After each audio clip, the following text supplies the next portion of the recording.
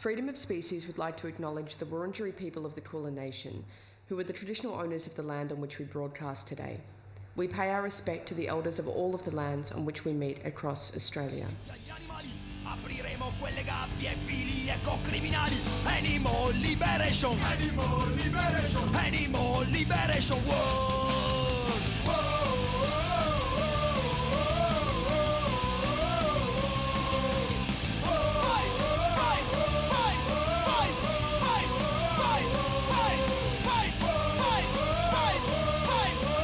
Animal liberation.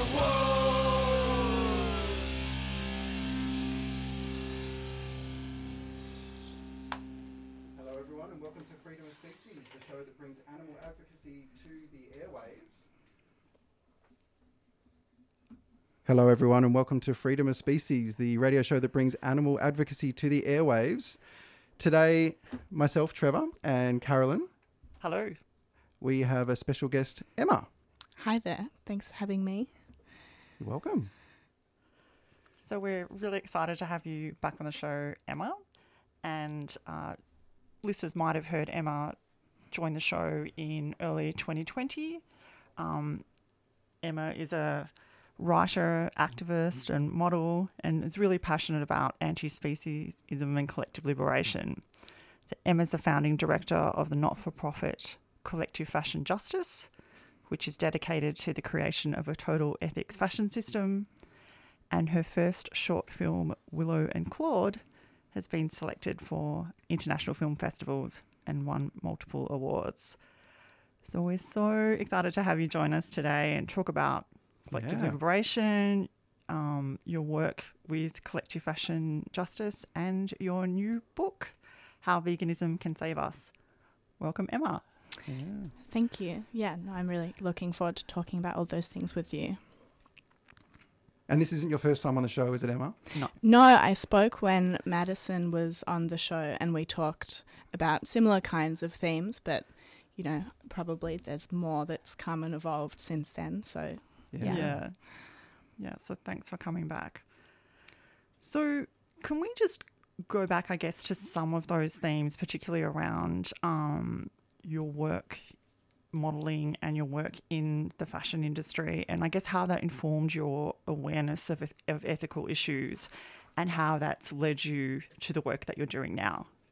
Yeah, so I think my first involvement with the fashion industry was not in an ethical sense at all. It was just that I was young, a teenager working as a model because I liked fashion in a creative sense and because it was a way for me to make money at the time, really. That was kind of it. And what first started as, I'd like to be more involved in this so that modelling can become more of a creative route and I can be more involved in the industry creatively, that was happening at the same time that I was considering the way that I view animals, and then those two things began to conflict. So when I was living in Sweden, because half of my family lives there, I was being fed, you know, a lot of deer and moose, and as someone who grew up in Australia, I thought that that was really strange. They're not really animals that we eat, and that made me go, oh, okay, so maybe it's just that I shouldn't be eating any animals if I feel that way. So I had kind of dealt with that in the food world, and then I was going to work and having, you know, cow skin and sheep's wool draped over me, and that was how I was making money, by putting my face to that. So that obviously became an ethical problem for me.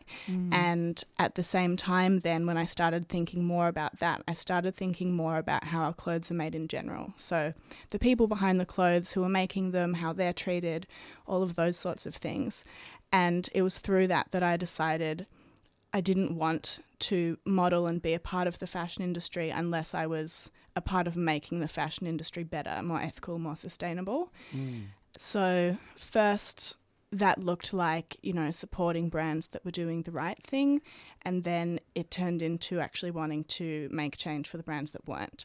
So now Collective Fashion Justice, like you said, the not-for-profit exists to create a total ethics fashion system, which means one that values the life and well-being of all animals, so humans and non-humans, as well as the planet before profit, which shouldn't be a big ask, but definitely is, considering where the industry is at now. Really bold ambition. I love it. Fantastic. Yeah, I was actually going to say on that, like, because it sounds really great and sort of almost simplistic the way you say that, but I'm imagining like anyone being in that position, did it seem like super daunting, or like what the roadmap to be? Like, you're starting as someone just in the industry, like not a no one, but not someone necessarily with power or doing any of the organising or the decision making, and to sort of have, like, what was that? Was there a time you had to really like rethink everything, or you thought you're not going to be able to do it, or do you need help? Or I think it's interesting because you're right, at working as a model, you don't have any power. Like, despite people seeing it as a very kind of shiny job, you are kind of bottom of the ladder in that industry in terms of your say on anything. So an interesting part of that is that I think everyone knows that they're not going to be a model forever, because it, like, you have such a kind of short shelf life in that industry because of things going on there. So I knew that something else, you know, was going to happen, and I didn't want to be, like, my dream wasn't to be a model.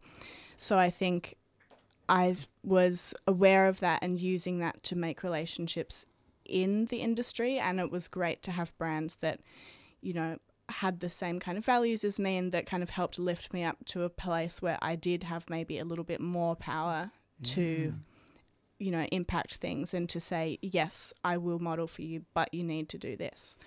Yeah. So it became kind of a bit of a bargaining chip, especially once you become known as someone that, like, represents ethical values. It's profitable now for brands to be appearing as sustainable and ethical, which is why we see so much greenwashing and ethics washing. It's that selling point. Yeah. So if brands want you to help sell that, but they're not actually doing anything, at that point you do have the power, because you can say, well, I'm not going to do that until, you know, we're seeing actual action happening and changes being made. So I think that was an interesting kind of point to get to. Yeah. I imagine those are very fascinating conversations. It's a funny brands. thing to balance, like friendly enough that you're going to keep on talking to me, but also like firm enough that I'm not just kind of accepting any microscopic level of change. So was this wasn't just one-offs, this was quite common that you would have to sort of take that stance and do that sort of bargaining? Yeah, and you know, it wasn't always super successful. Like, I had a modelling agency just drop me because they thought I was too difficult and had too many like requirements for a brand. And for a while that meant then I was like working at a call centre at the same time that I was trying to do this. Like, it's very difficult to say, and I came from a position of privilege where I could say I'm going to like not accept money for an ethical position. Not everyone can do that. Yeah. But it was kind of through that process that took time of working out what I'd say yes to, and then eventually saying, there's actually so little I can say yes to, the more ethical requirements I have. So I need to work more in that like not-for-profit consulting space to change the industry on a much bigger scale. Yeah. Absolutely fascinating. Can you tell us a little bit about Willow Creative and the work that you've been doing there and helping other brands? Because I think that's really a fascinating point as well. So Willow Creative Co., it's a little bit less of a thing now, but it's kind of what I first got into, which was having ethical and like ethically minded creatives, photographers, makeup artists, whatever, working with brands that have similar values, partly because, you know, you would see a vegan brand for shoes, for example, and then they would have the photo shoot and the makeup artist would come and they would have makeup that was not only not vegan but tested on animals and things like that, where the behind the scenes weren't actually aligned at all. So wanting to change that to be consistent, and then also wanting to give brands that are, you know, so focused on changing the industry and being really a positive space in that way, that maybe they haven't considered like the optics of their brand, which means that the huge brands that don't care about anything, that have a lot of money to spend on that, are, you know, celebrated more because they're just visually more appealing, and that's kind of how fashion works. So Willow Creative Co. was about kind of trying to even out that playing field a little bit. And then it began being consulting agency because like we wouldn't work with brands unless they met certain requirements. So if brands wanted that, you know, there was one brand where the first campaign we produced for them was their first line of bags made from Pinatex, the pineapple leaf alternative to leather, and previously they had only made leather goods. So they swapped all of their cowskin leather for the Pinatex, and then that was when they were able to work with us, so that was really great.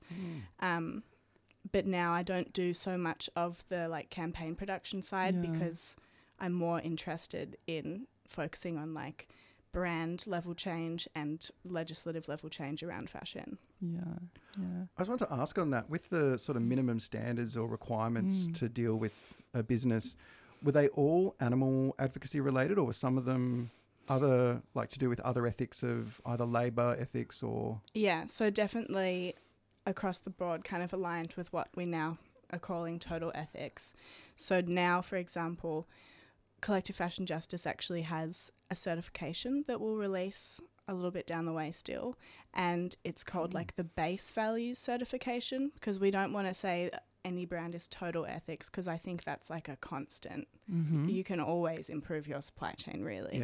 But the base values are that the product or the brand has no animal materials, is sustainable based on the materials, and a kind of table we have of kind of best currently available to absolutely should never be being used because they're just incredibly bad for the planet. So, for example, comparing Mirum, which is like a completely plastic-free, bio-based leather alternative, to cowskin leather or like PVC from fossil fuels.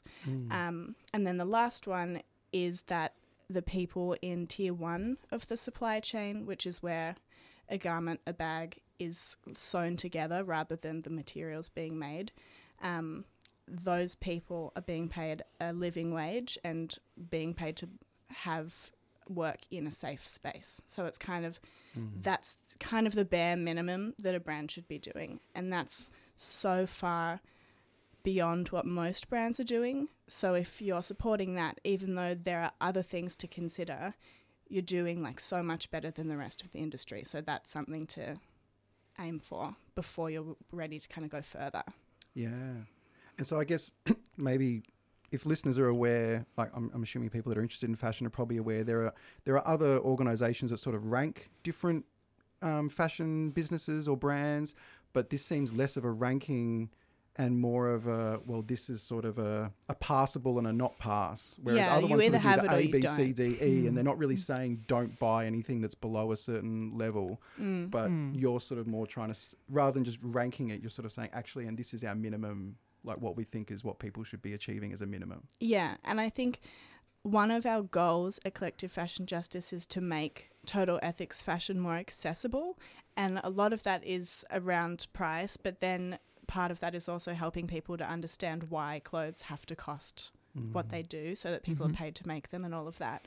But a lot of the kind of inaccessibility of that kind of fashion is just knowledge. Like so many people say to the organisation, I want to support this kind of fashion system, but I don't know how to. And when there's so much kind of marketing, that makes sense. So we do want people to not have to kind of, you know, not everyone has the time to do their own research or to really look into things. So if there's a seal of approval where they know, like, these things are assured, then I think that will be helpful. So that's, what that aims to do. Yeah. Absolutely fantastic. I love your advocacy in the industry. It's really, really incredible. Can we sort of backtrack a little bit in terms of what sort of spurred on your activism? So you did talk about when you started modelling, and I guess your growing awareness about the way we commodify and use animals and the conflict that you had with that sort of ethically. But how did that sort of direct your activism? Because again, for listeners, you know, you've been involved with Animal Liberation Victoria and other organisations. Sort of, how did that sort of all, I guess, start for you?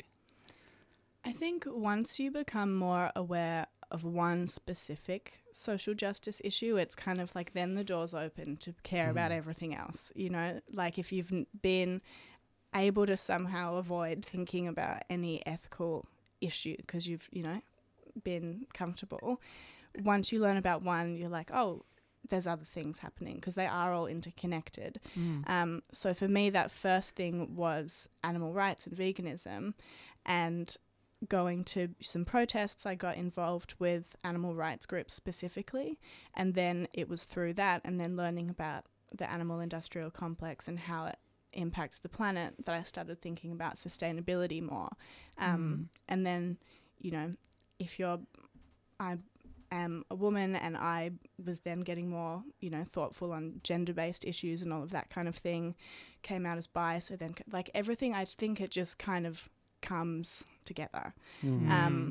So now I see that all of my work has to kind of exist in this collective liberation framework, because I think if you're working for one singular issue without acknowledging the way it intersects with different issues, it's not going to be effective. It's not to mean that it's impossible for a single person to, you know, dismantle every specific issue, but we're not going to be able to dismantle oppression if we don't realise that, you know, oppression is a structure, and that, you know, racism or speciesism or sexism are kind of specific ways of that manifesting rather than totally different things.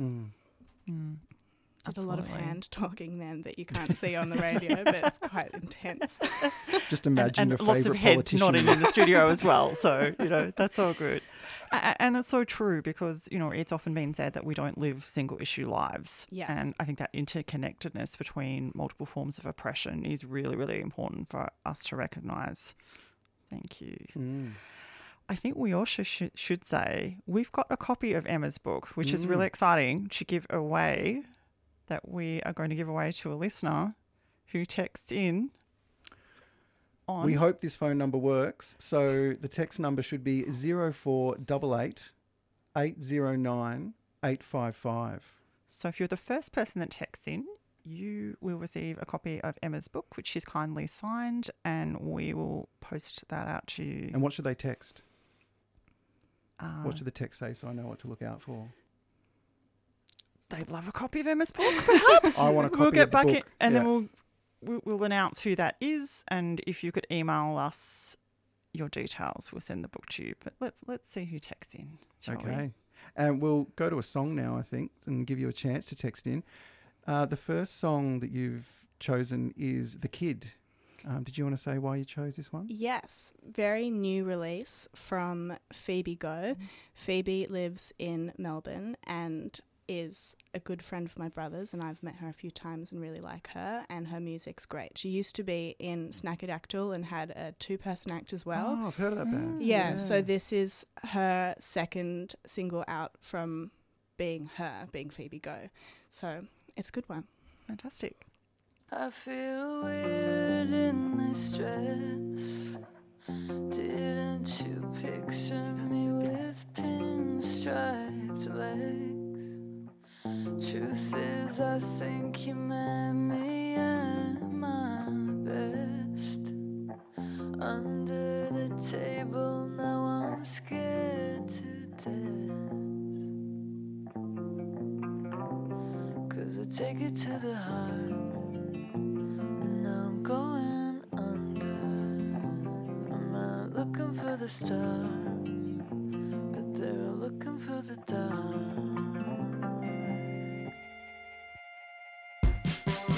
Got a handful of hope, but the voice in my head still tying me up with every word unsaid. I wanna hand it to you, but my legs caught on the fence. Was it more than just a loose end?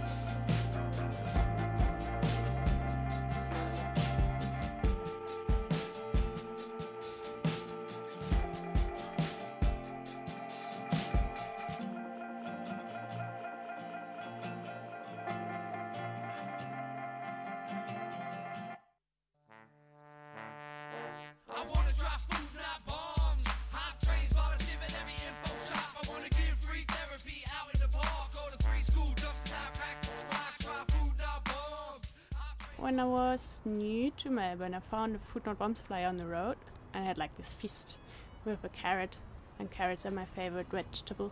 Yeah, I think they were asking for help doing stuff, and I got in touch. We, I guess, rescue food that would otherwise go to waste. I like the aspect of sharing food and not making anyone feel obligated to pay anything for it. We make a real point at Food Not Bombs of involving everyone who wants to be involved in whichever part they want to be involved in. For more information, go to fnbmelb.noblogs.org. Food Not Bombs is a 3CR supporter. Food Not Bombs.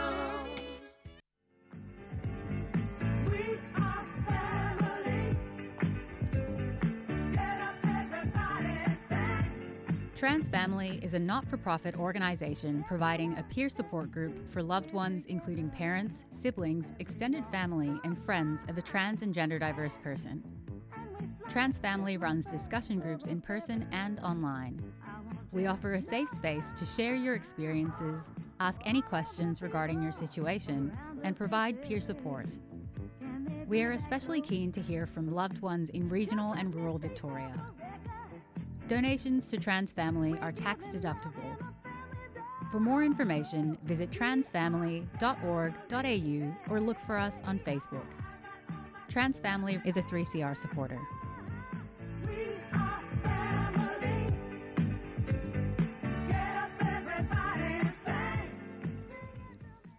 You're back with Freedom of Species. Before the break, that was Phoebe Go with The Kid. And today it's Trev with Carolyn, and we're joined with Emma. Yay. Thanks. Yay. We've been talking a lot about ethics and the fashion industry, and Emma's not-for-profit organisation, Collective Fashion Justice.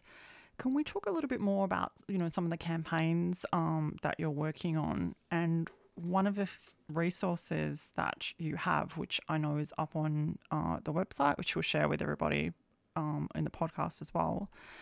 But I picked up the print version of the Total Ethics Fashion Primer, which is just incredible in the way you've laid out some really pivotal information around the environmental impact of various materials, overconsumption, which I think is a huge issue in our society, deforestation and associated impact of water pollution, scarcity. And I think some of the topics that probably are a little less frequently discussed relate to human animals and things such as environmental racism and the psychological impact of the harm that can be caused in fashion supply chains where workers are commodified and exploited just as animals are.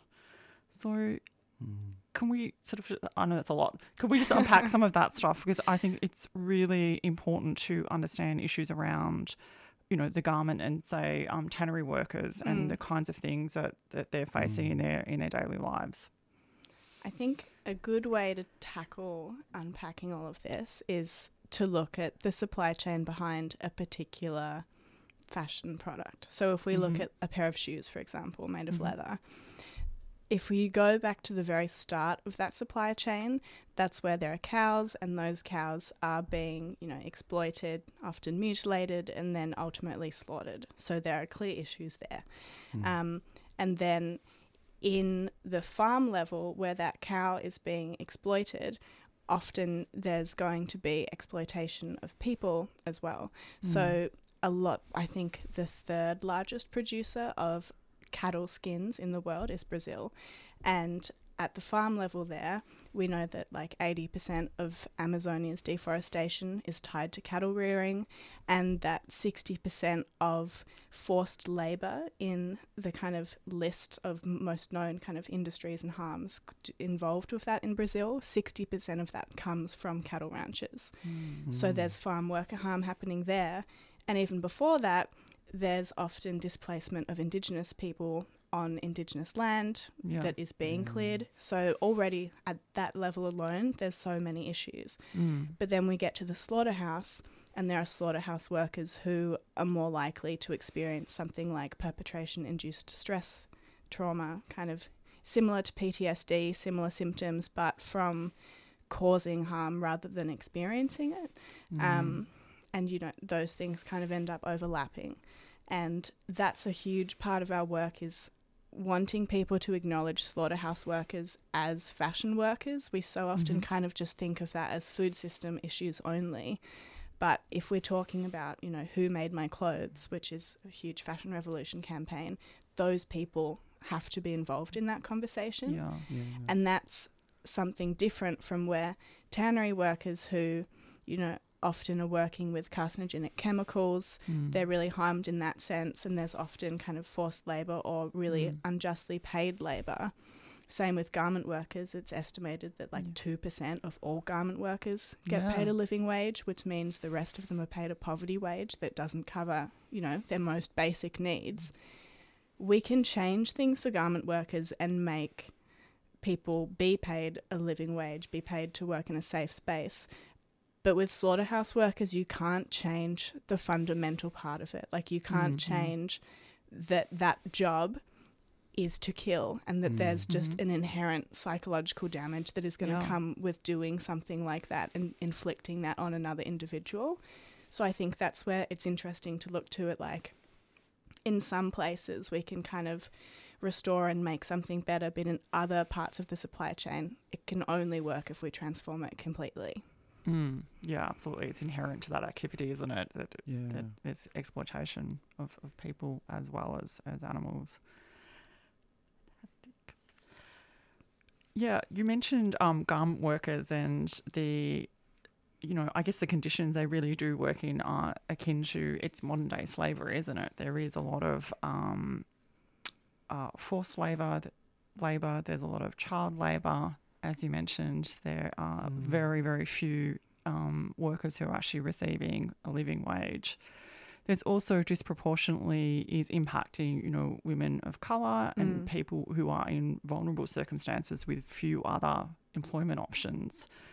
I think you also touch on issues which, you know, I think are really, really important for us to recognise around the rate of sexual assault and harassment in industries like this for women particularly, and young people who are not in a position of power, don't have, you know, support often of a union or anything, you know, to actually... Or a union at all.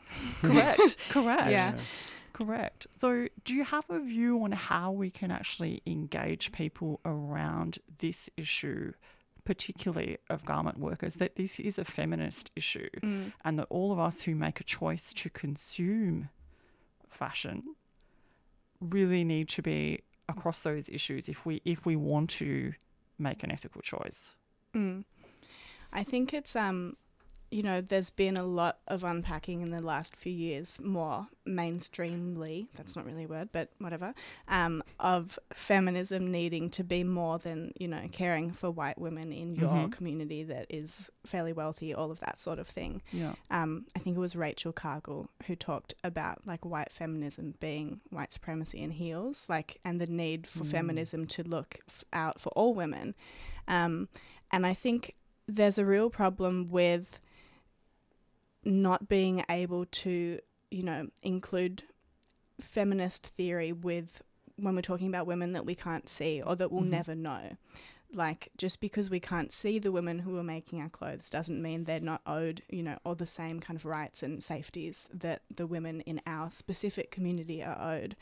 And totally, I think clothing and fashion is a deeply kind of feminist issue, because not only is it an industry that's largely made up of women, but it's largely led by men, and they're the people making the decisions that are, you know, allowing for this kind of exploitation to continue. So I think when we're talking about the Me Too movement and all of these things, we need to kind of keep the same energy for things we can control, and we can control what we buy or what we don't buy and what that funds and supports.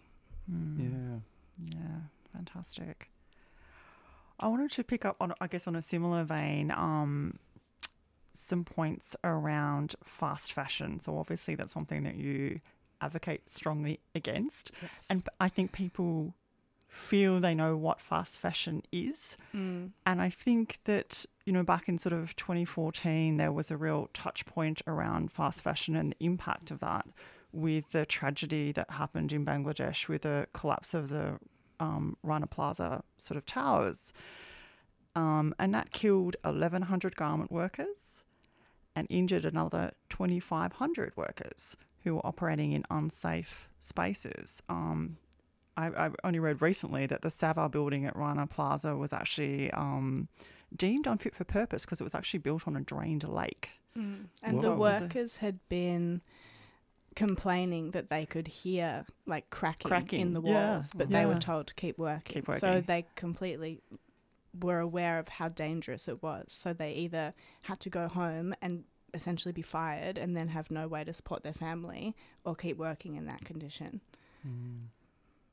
Yeah, I know. It's really something that's so difficult to sort of comprehend. And, you know, it's just devastating that it would take a tragedy like that to actually, you know, bring this sort of issue into, I guess, sort of mainstream media and sort of discussion. So I remember that really distinctly as being a real touch point in terms of consideration of the workers behind some of the brands. But do you think after this time, has much really changed? Because I feel from an outsider's perspective that it hasn't, that fast fashion is still very, very much with us. And it's not, you know, even a collection of clothes is dropping for each season. It's that sort of every week, new. I think the positive change that has come has been dwarfed by the kind of continued worsening, which sounds grim but is kind of the case. And that positive progress is still happening. The Fashion Revolution just released their latest report on industry transparency, and transparency is like the first step. You can be transparent about doing bad things, so that's not all that you do, but there is progress being made, which I think is worth celebrating. But I also think that people are kind of recognizing fast fashion only in its ultimate fast form, like, you know, brands like H&M or even faster brands that are purely online e-tail kind of thing. That's recognized as fast fashion, but it's often forgotten that the brands that you see on the street, brands that you like on Instagram that appear good, that say designed in Australia, which kind of implies made in Australia when it's not, all of these brands are just as complicit much of the time. Luxury brands, you know, paying more doesn't necessarily mean paying people making the clothes more. And I think we have to assume that, you know, if a brand isn't coming forward and saying, here's everything you need to know about our supply chain, here's what we can promise you about the way that we treat people and animals and the planet, if brands aren't telling you that, it's for a reason and they don't want you to know about it. I don't think we should ever assume a brand that appears good just definitely is. And even if they, like, for benefit of the doubt, even if they just don't know, if they don't know, it's still likely to be these unethical sourcing and like supply chains, because they're the cheapest and they're the most predominant. So unless they're actually doing the work to source the better supply chains and to actually make sure that, like, policies that are, you know, outside of the norm, unfortunately, actually get put in place, then they're probably not going to be doing the right thing. Like, it's hard to accidentally do the right thing, I guess is what I'm saying. So even if they're not purposefully, like, hiding it, and they're just honestly, you know, they don't know, they're just ignorant to it, they're still going to be doing the wrong thing in an ignorant way. Yeah, and I think that's something too. We need to get to a point now where it's like, you can't be a brand profiting from people buying clothes if you're not willing to make sure you know everything you can about your supply chain, because that's when you can actually make sure that it's as best as it can be. Because these issues are sort of, it's not just for fashion. Like, I know I've looked into similar things with, say, cocoa and chocolate production or other things. And it's, I know even like, and sometimes with fashion, like when I've tried to look into, you know, who are the more ethical producers of materials if they need to be for advocacy reasons, like if we're producing shirts for some event or something. It's really hard to find ones that have actually done the work to even be transparent about every level. They'll do some, and they'll be transparent about what looks good for them, and then the ones that don't, or that's in the too hard basket, they'll just say, we buy at market price, or we just buy on the market. It's just this vague term. You don't know where the hell it is. You don't know what farm it's sourced from or whatever. And there's a lot of terms like that I think people use to make people feel comfortable that we can really easily assume are good. You know, so often if you ask a brand, are you paying the workers a living wage? You'll get a response saying, we pay all of our workers a fair wage. And it's like, that sounds good for a moment, but you didn't actually answer the question. And a fair wage has like no legal definition, whereas a living wage is a clear thing. And they're same with that. Like if people ask if there are animal materials, often you get a response back where it's like, yes, but it's from sheep at this farm that is very happy. And then it's sort of just glazing over all of these issues of like, are they being tail docked? Are they being mulesed? They're ultimately being slaughtered. They're going into live export. They're like all of these things, and they just kind of have these practiced sentences back that they often, like you said, believe themselves. But we have to kind of get beyond just accepting sentences and being like, okay, great, rather than questioning what's under what is being said. Yeah, absolutely. And working out what it means. Yeah. Like, because they've been carefully constructed to try and deflect from some of these issues, deflect the heat off. Yeah. Fantastic. I wanted to ask about some of the work that Collective Fashion Justice is doing in raising awareness of how animals are used in the fashion industry, and obviously we've touched on some of that. I'm just really mindful of our time. So what? Could you talk to us through some of those things? Like I did watch your fantastic Willow and Claude little film. I know there's campaigns around the use of crocodile skins. Can you just tell us a little bit more about some of that work? So there are a lot of campaigns and collaborative campaigns that we work on, and we aim to kind of have a variety that look and engage with like citizen consumers, and then with brands themselves, and then kind of at a policy level. So we have been working towards trying to get a fur ban in the state of Victoria with an Animal Justice Party MP. We have worked with Kindness Project and other organisations to highlight how crocodiles in Australia are treated for luxury fashion. At the moment, more native saltwater crocodiles live in cages owned by luxury fashion houses and for fashion profits than live in their natural habitat, which is an absurd thing to know.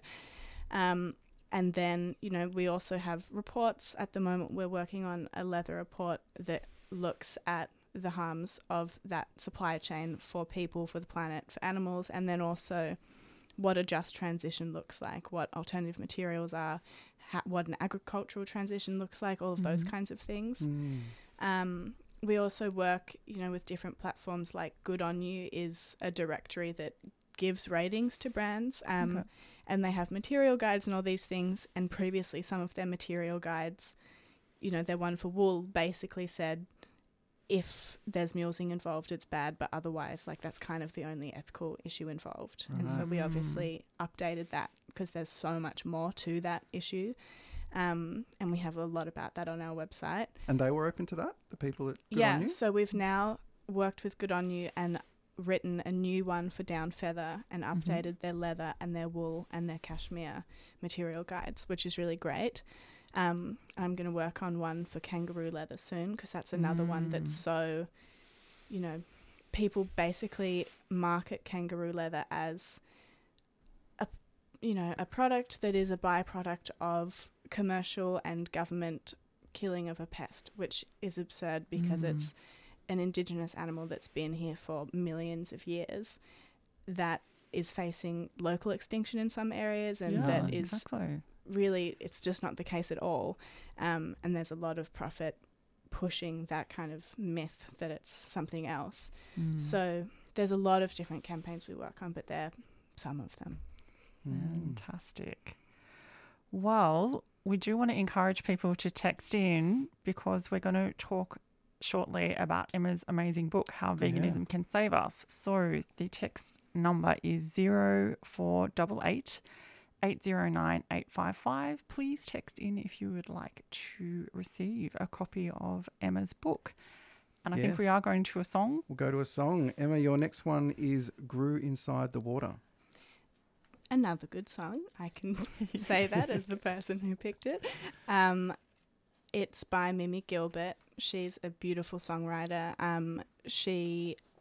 All of her songs are amazing. You should listen to them all, and she's very lovely.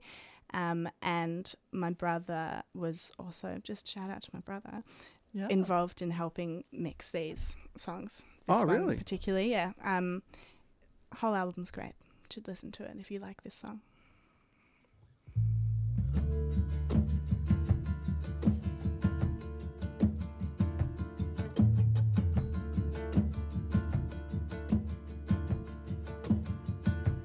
I thought I could hear you calling round the corner of my soul, like a distant wind or something, speaking languages I know. I thought I could feel you pulling like a child upon my sleeve, and if you were just a child, maybe then I would not grieve. I never asked for much from you. How could I be angry then? What was I supposed to do? Is it all true?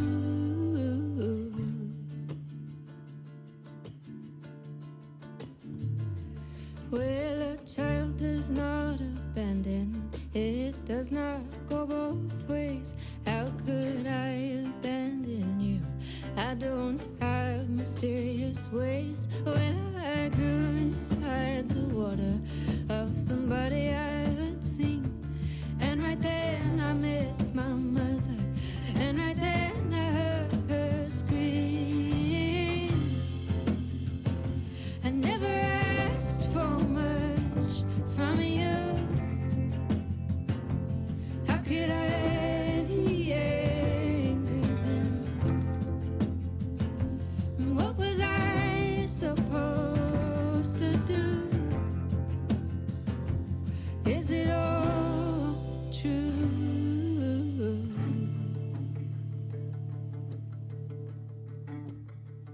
What is it about this city that makes me think I fell?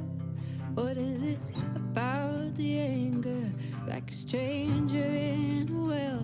I've just gotten off the plane, my heart went heavy with the weight, like a choice I did not make, like a choice I did not make. I never asked for much from you. How could I be angry then?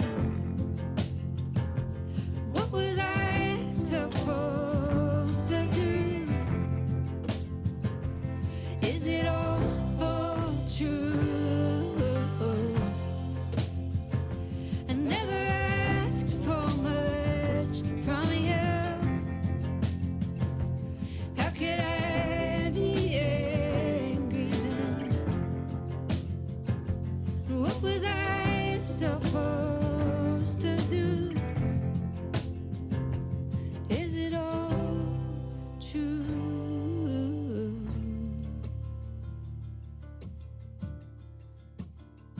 After all this talk of cities, it's not the city that I hate, it's that this is where you left me, standing naked at the gate.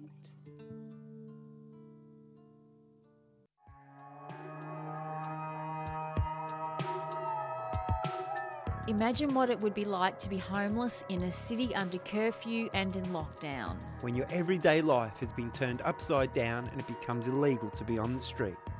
Tune in to Homeless in Hotels. A 3-part radio series giving voice to the people who went from a life on the street to a life in hotels.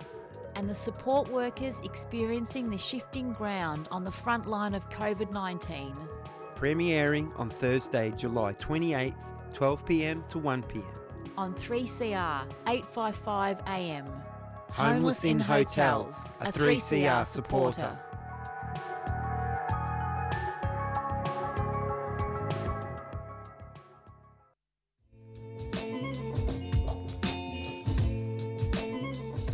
Have you had your COVID-19 booster vaccine? The Murdoch Children's Research Institute, located at Royal Children's Hospital, are looking for people aged 18 years or older who have not yet received a COVID-19 booster vaccine to participate in the COVID-19 booster trial.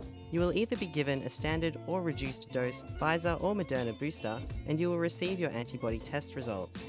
For more information, contact covid.booster@mcri.edu.au.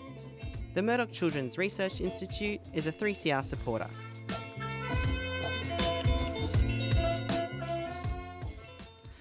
And we're back on Freedom of Species, bringing animal advocacy to the airwaves with Trev and Caroline, and we are talking with Emma today. And we just heard Grew Inside the Water by Mimi Gilbert. Love that. Yeah, That's great awesome. song. Yeah. So we are going to talk about Emma's new book, which is super exciting. Congratulations on that. I love it. Yeah.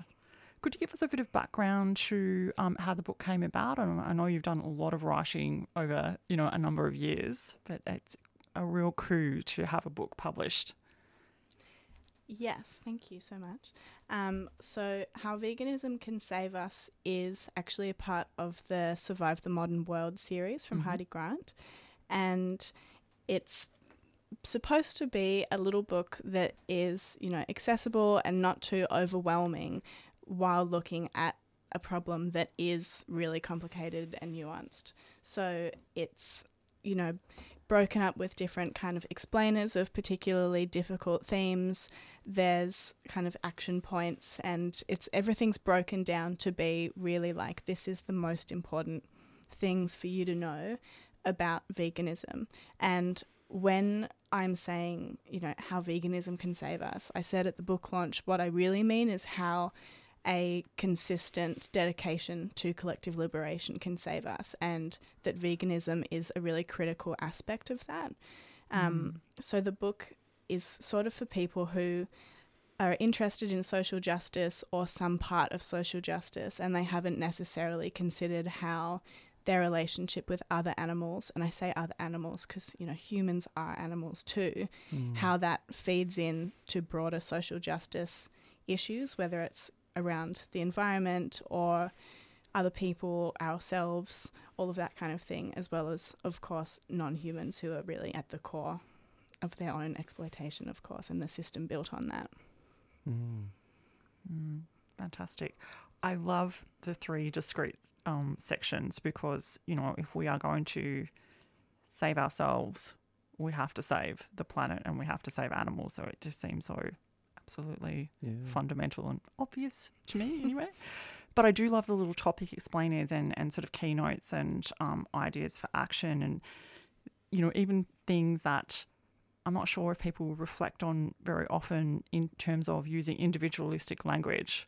How many times do we hear people talk about animals as it? And there's such a base way to other another animal, right? Yeah, and that's something that I think that's one of the action points in the book, is looking at that language, because even if we haven't yet changed any of our actions, changing our language is such a valuable way that we can start changing the way that we think. Because if we continue to refer to other animals as it by saying, like, even in a nice way, if we're saying, look at that dog, it's so cute, we're sort of recognizing the sweetness of that individual, but then at the same time turning them into an object. It's even more true when it comes to animals that we wear or that we eat.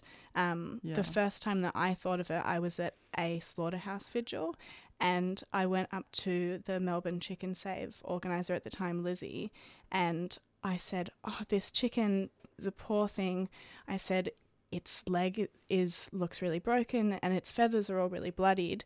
And so, even then I was already vegan. I was coming from this place of care, but I was still referring to this animal as an object and as this kind of commodity that the system that we live in has made us view them as, because we talk about chicken mostly in the world as like a carcass on a plate. And so she at the time just said them, and I was like, what do you mean? And she was like, if we're talking about an animal, we don't say it, we say them, and you know, we recognize them as other individuals. And I think that's a really kind of first thing that we can all do, is to change our language in that way. Absolutely. And it sounds so fundamental, but it's so key to recognising animal sentience. And a great way to start thinking about our language. Just a quick thing, like how did you feel immediately after sort of being corrected in that sort of way? And that, like, did you get a bit defensive at all, or did your mind sort of go through a bit of a journey of, oh, hang on, that actually does make sense, but it took a while to get there? Or I think I was taken aback, but kind of not because I was offended. The way it was said to me also was so kind of gentle. But I think I was more shocked that I was caring about animals to the point that I was here at this slaughterhouse vigil, and it was still something that I had never even thought of. And it just shows, you know, how ingrained that kind of thing is within us, that you can really feel for animals and care for them and still use language that perpetuates their kind of commodification. That was something that really kind of took me aback and meant I went home and thought more about other language that I use, which was a really good thing to be able to dwell on. Yeah, what a fantastic reflection. Oh, I have some news, by the way. Sorry to interrupt. Susan Buckland, congratulations. You will have a copy of Emma's new book, How Veganism Can Save Us. It's signed as well. Hooray. And you were the first person to text through, so we will contact you and get your details. Well, it might be great if you could send us an email at freedomofspecies@gmail.com. Okay. And then we can get your address so we can post it to you. Sounds good. Well done. Thank you. Thanks, Susan. Can I ask about, the feedback that you've had so far on the book? The launch was only last week, so I Yes. haven't got to have heaps of feedback yet. Hopefully I will hear people say they like it more and more. But the people that have read it so far and that read it, before publication as well, it was really nice to have readers both who were already vegan and who weren't yet, to kind of see those different, kinds of people looking at it. And it has been really nice, and that it is a way to look at something complicated without being overwhelmed and just being like, I want to put this book down because the world is terrible and I can't read about it anymore. It's supposed to be like, it is grim sometimes because the state of the world, how it can be, but there are light parts to it, and it's not all awful. No, not at all. I think it's so beautifully written, and Thank you. The depth of your research is also really fantastic. I love that you've got the QR code with all of your references, which is really wonderful. But for me, I think the overarching positive and why I'd really recommend people dive into the book, irrespective of how long they've been vegan, or their knowledge about animal rights and various issues around the way we commodify and use animals, is because it's so accessible. And I think this is the perfect book to start conversations with other people. Yay. Thank you. Yes. Yeah, so we're going to wrap up soon. Emma, it was really lovely having you on the show today. Thank you for having me. Yeah, it was great. I learnt a lot as well.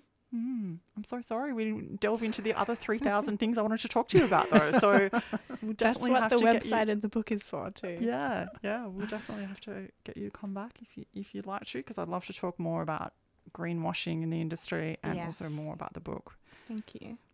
Yeah. I highly recommend people look it up, How Veganism Can Save Us, and we will add a link in the podcast. And I would highly recommend, as always, that you ask your public library to get copies, because libraries do such amazing social good and are fantastic resources for many. And I can just see how striking the cover is. If people see that in the new releases, it's going to really appeal to a lot of people and generate lots of important conversations that we need. But Thanks so much for being here, Emma. Thank you. Yeah, thank you. It was great. Freedom of Species will be back next week at 1 p.m, as always, on Sunday. And up next is Rotations. They're going to be playing some songs for you this Sunday afternoon. And just to let people know, if you did donate or pledge to donate for our Radiothon, you can still put that through. Just go to the website for 3CR. I don't have that on me right now, but it's 3cr.org or something like that. I'm sure if you Google it, you'll find it. But thank you to everyone who has put into our fundraiser for the Radiothon. That was really great. And yeah. What's the song we're going to go out with? This last song is Back 3 School. Yes. And who's the artist? Porsche's. Not someone I know this time, but who I love. And this whole album it's a great album. So another recommendation. Fantastic.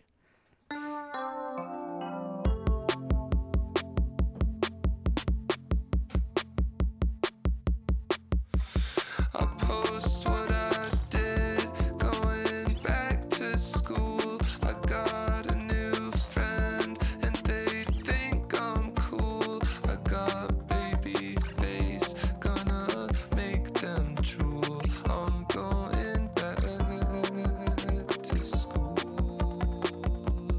And I got a little son on my vacation. I'm not in a rush. I got patience. I don't know what it does, but I'm taking some.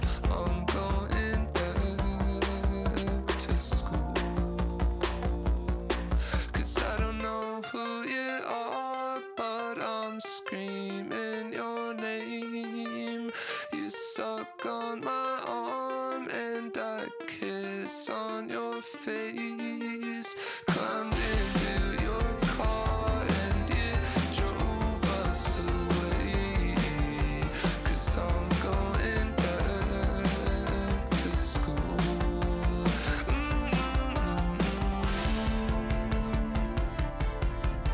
The song really slapped, brought me back to life. I thought of my kids, I thought of my wife. I thought so sometimes I really, really love my life. I'm going back to school. 'Cause I don't know who you are, but you're screaming my name. I suck on your arm and you kiss on my face. Get out of the car, think we went the wrong way. 'Cause I'm going back to school. Oh, please take me back to school. You've been listening to a 3CR podcast produced in the studios of independent community radio station 3CR in Melbourne, Australia. For more information, go to allthews.3cr.org.au.